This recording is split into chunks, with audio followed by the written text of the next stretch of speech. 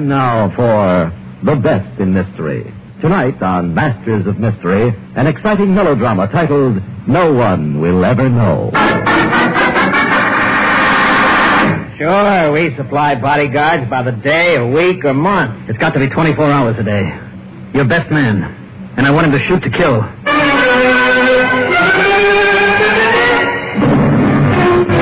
Good evening. This is Don Dowd, your host for Mystery Time, back again to introduce another in ABC Radio's great Monday through Saturday lineup of mystery dramas. Every night at this time, a new and different story. Our drama tonight on Masters of Mystery, presented live from New York, is written by Leonard St. Clair and is titled No One Will Ever Know. Murder is bad business under any circumstances. But when a man plots to make himself the victim, well, we promise you plenty of suspense as Masters of Mystery brings you No One Will Ever Know.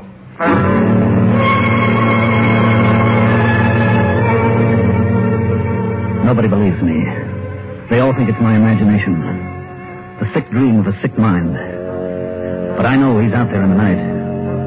I know he's waiting for me.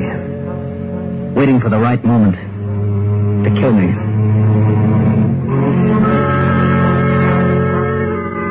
Nobody believes it could happen, because everybody still believes I'm lucky. Lucky Sam Parnell, the man who always wins. Lucky Sam who bought that stock that jumped 10 points in 2 days. Lucky Sam who was on the long shot at yesterday's race. Lucky Sam who owns a piece of that oil well out in Texas. That's the way it was with me. Until last week. It was Monday evening. I'd just gotten home. The maid took my raincoat and I headed for the bar to fix myself a drink. Hello, Sam, darling. How are you? Fine, honey. How about a martini? Love one. Good. There we are. And? Sam, you haven't noticed. Notice what? My new dress. Oh, well, it's fine. It's, pretty fancy, isn't it? Well, it's a cocktail dress, darling. I thought I ought to have something new for the boat. And I promise I won't cost you any more until we get to Paris. Who's complaining? All right, honey. To the trip. To Paris. Good. That's delicious. Oh, by the way, did you find the telegram? Telegram? Why, I left it on the bar for you. Oh? Yes, here it is. Practically under your nose. Oh? I wonder who. I called your office in case you wanted me to read the message to you, but you'd already left. What? Oh, what's the matter? Nothing, dear, nothing. I'm sorry. It was a clumsy thing to do. Oh, darling, there is something wrong. You look sick. No, I'm all right. There's nothing the matter. Look, Catherine, can you get a rag and mop up this mess? Why, the maid will do it, dear. Sam, what was in that telegram? Who is it from? Tell me, who was it from? Please, honey, you're getting yourself all upset about nothing. Suppose you go tell Lottie to clear up this broken glass, I'll fix us another round of drinks.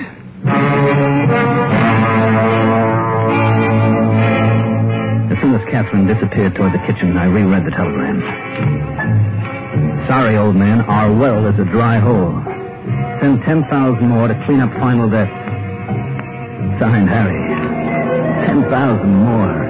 10,000 I didn't have. Every penny I had poured into that Texas well was borrowed money. Harry ought to know that. This was to be our big plunge. Harry and I were going to crack our first $1 million. Now, Lucky Sam Parnell was broke. Bankrupt. After dinner, I locked myself in the study. I had to think. To work something out with pencil and paper. But it didn't work out. The stocks and bonds would have to go to pay off the loans. The mortgage would take the house. The only asset left would be my life insurance. That $50,000 policy with the double indemnity clause. Yes? Sam, can you come to the phone? It's Jimmy. He's calling from school. Well, tell him I'm tied up, Kathy, and give him my love. Oh, but darling, he wants to say goodbye to you before we sail. Well, then you can tell him we're not going to Europe. What? I'm turning in our tickets in the morning. Tell Jimmy the old man's got to stay and close a business deal. The biggest deal of my life. Don't argue with me, Catherine, and don't wait up for me. I'll be working most of the night. I'll see you in the morning.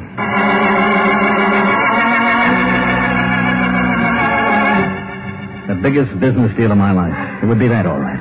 And my last deal. I sat up most of the night trying to work it out. The idea was okay, but I was going to need help. Expert help. The next morning, I dropped by to see Max. His office was in the back of a particular drugstore on 43rd Street.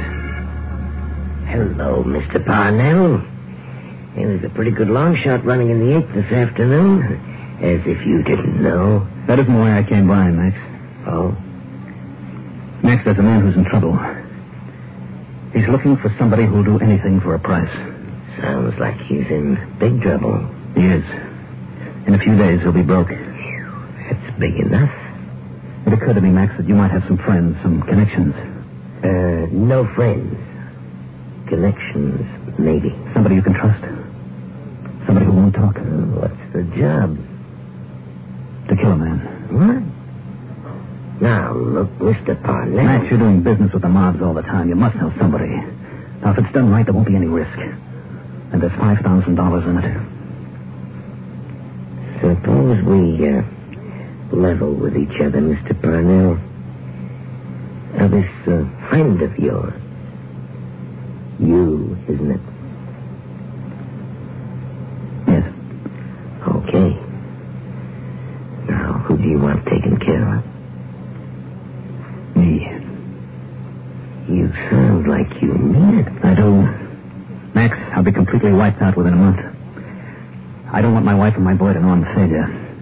I don't want them out in the streets. I want them to hold on to what they've got now. I'm too old to start all over again. My luck's run out, Max. Alive, I'm worth nothing, not even to myself.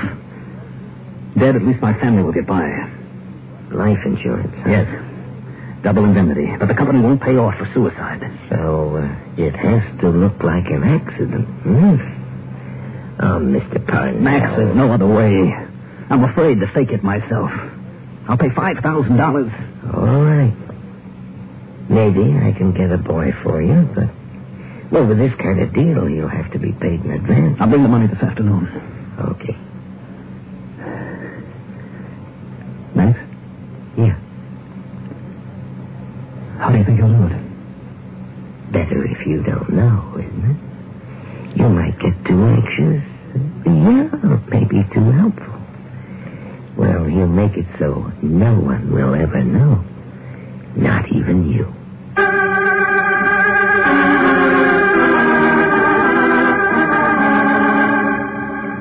When I left Max, I went directly to the steamship office and got a refund on our round-trip tickets to Europe. $1,400. I needed every penny I could get hold of to make the $5,000 for Max. But I got it. And that afternoon I gave it to him in cash. All I had to do now was wait. Tuesday passed. And Wednesday. Thursday. Every morning when I left for the office, I kissed Catherine goodbye for what might be the last time. Every night when I came home to her, I dreaded the thought of leaving again in the morning. The strain began to get unbearable. Let's get this over with, Max. Let's end it before I go mad. And Friday afternoon. Hello? Sam? Oh, yes, dear. Western Union just delivered another telegram to the house. Do you want me to read it to you? Yes, will you please? Well, wait a minute until I open it. Here's what it says. New well came in this morning. Looks like 1,000 barrels per day. What? Congratulations, oil baron. And it's signed Harry. Oh, Sam, how wonderful. Yes, Catherine, how wonderful, how unbelievable. Now we can go to Europe after all and forget everything. You'll call off that other deal that you said would keep you here, won't you, dear? Won't you? Sam, are you listening? That other deal. No, it can't go through now. It mustn't. I've got to get to Max. I don't want to get killed.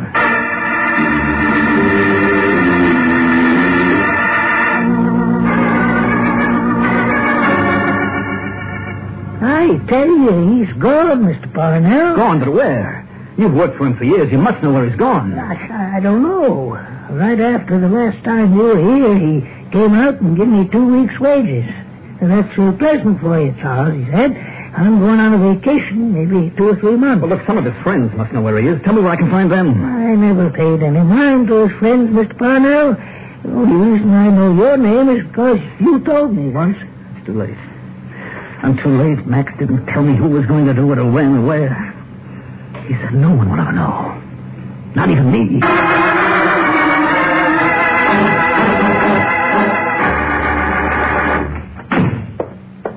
Darling, you're home early. Catherine, how soon can you pack your bags? Why, I'm phoning the airline right now to see if we can get tonight's plane for London. Oh, but that's impossible. Well, I'll need at least a week to close up the house there. The servants... All right, then I'm leaving tonight by myself. You can join me later. What? But I don't want to. Sam, there's something wrong with you. Your sight is deaf. That's a good comparison. Sam, give me that phone. Now, what's happened? Sam, tell me. So I told her. The whole story. Right from Harry's first telegram and my idea about the life insurance. Catherine's face went as white as mine. Her eyes stared at me with a dazed, unbelieving expression. How could you have thought of such a thing? Without you, this house and your money would mean nothing.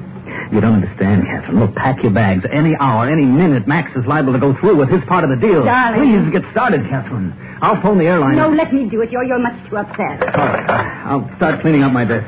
Now, if the London plane is sold out, get a seat in a plane going somewhere else. Anywhere. Hello?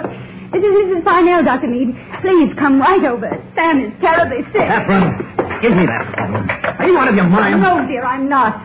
But I'm afraid you are.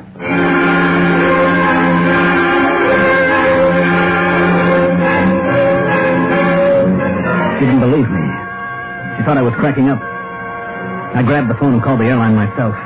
The best I could do was tomorrow's plane, 14 hours away. 14 hours I had to gamble on staying alive. Sam, Dr. Meade was called away on an emergency, but he sent Dr. Ives to see you. I don't want to see him. But, Sam, you must see him. There's nothing the matter with me, I tell you. You've got to believe me, Doctor. That's why Max left town, don't you see? So he won't be connected with my death. But the guy he hired is waiting for me. It'll be any time, anywhere. I won't take a sedative. Keep away from me. Catherine, don't let him use that needle. Catherine! Catherine!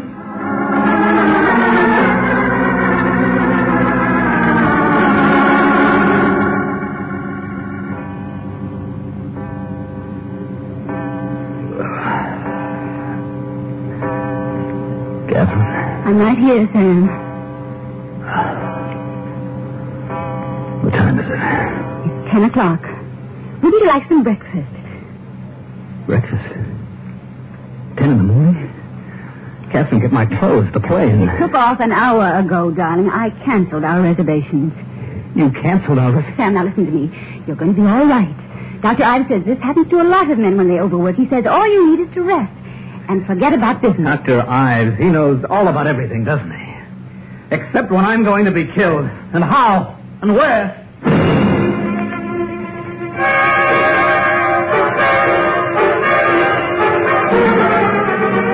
As soon as my wife left the room, I jumped out of bed and dressed. I slipped down the back stairs, and before Catherine and the servants spotted me, I had my car out of the garage.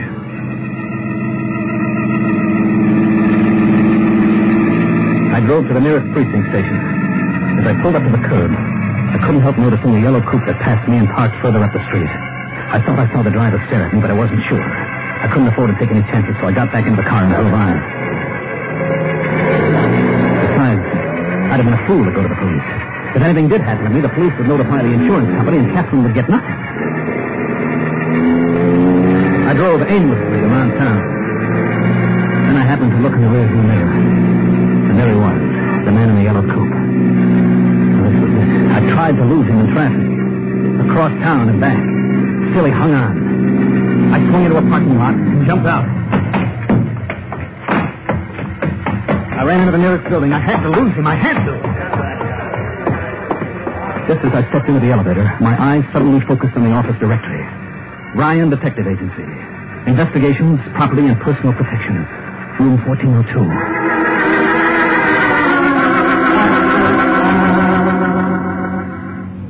Whatever you wish, Mr. Parnell. We supply bodyguards by the day, a week, or as long as you want. It's got to be 24 hours a day.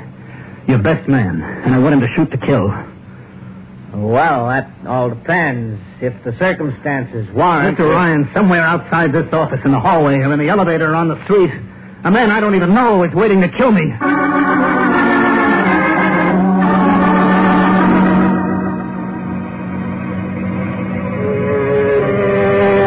I waited there in the office till Ryan brought in Harrison, the man who was to be my bodyguard for the first 12-hour shift.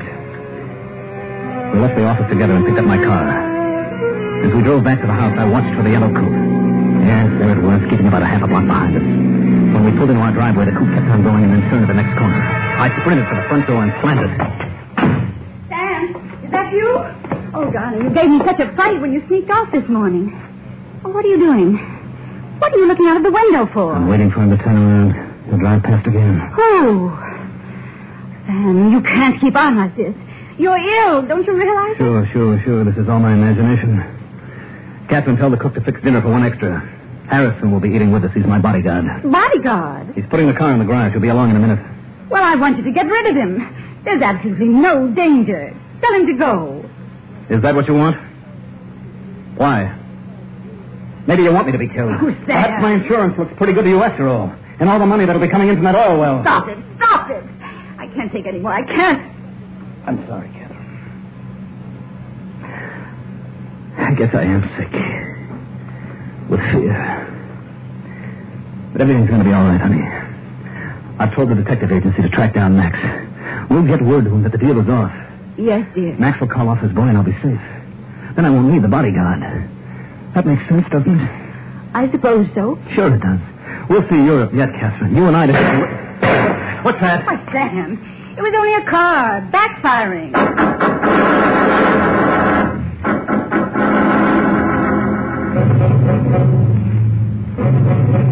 This is too much. Too much for any human being to stand for long. For how long?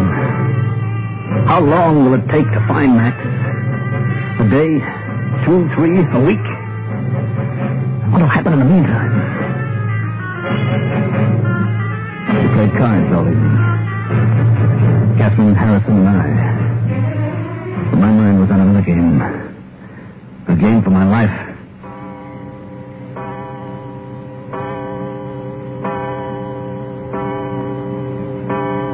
$11:00. Catherine kissed me goodnight and we came up to our rooms. She's probably asleep by now. And Harrison, the bodyguard, is stationed outside my door in the big easy chair, reading from the stack of magazines. Or is he asleep, too? He mustn't be, because my life depends on him. But I've got to sleep. I must rest and sleep. I can't go on this way with no sleep. Midnight. Still sleep won't come. This maddening waiting for what? When? Perhaps if I read a while. Yes, I'll close the window, sit up and read a while. Wait a minute, that sound. It's a radio. His radio in the yellow coupe. There in front of the house, it's him out there waiting for me, waiting to kill me. He's not waiting, he's getting out of his car. Harrison, wake up. He's come for me. He's coming to the front door. Harrison! You won't get me. Not that easy, because all you'll find is Harrison sound asleep outside my door, because I'm going out this window now.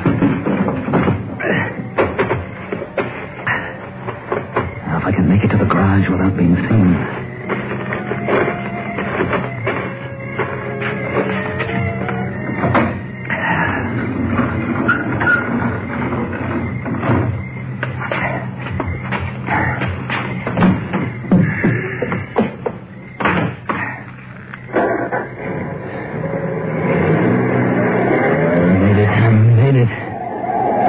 Headlights behind me. No, it can't be. But it is. He turned the corner, too. All right, Max. I'll make your friend sweat for his $5,000. I'm going to cheat him out of it, Max, because he won't get me. Do you hear? I won't let him. I won't let him, Max. It's my life. And I'm still Lucky Sam, do you hear? I'm going to win because I'm still lucky.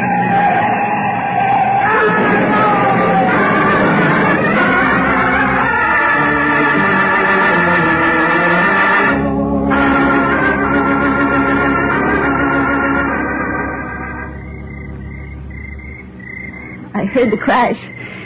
I ran out as quick as I could. The ambulance is on the way, Mrs. Parnell, but I'm afraid that... I told you.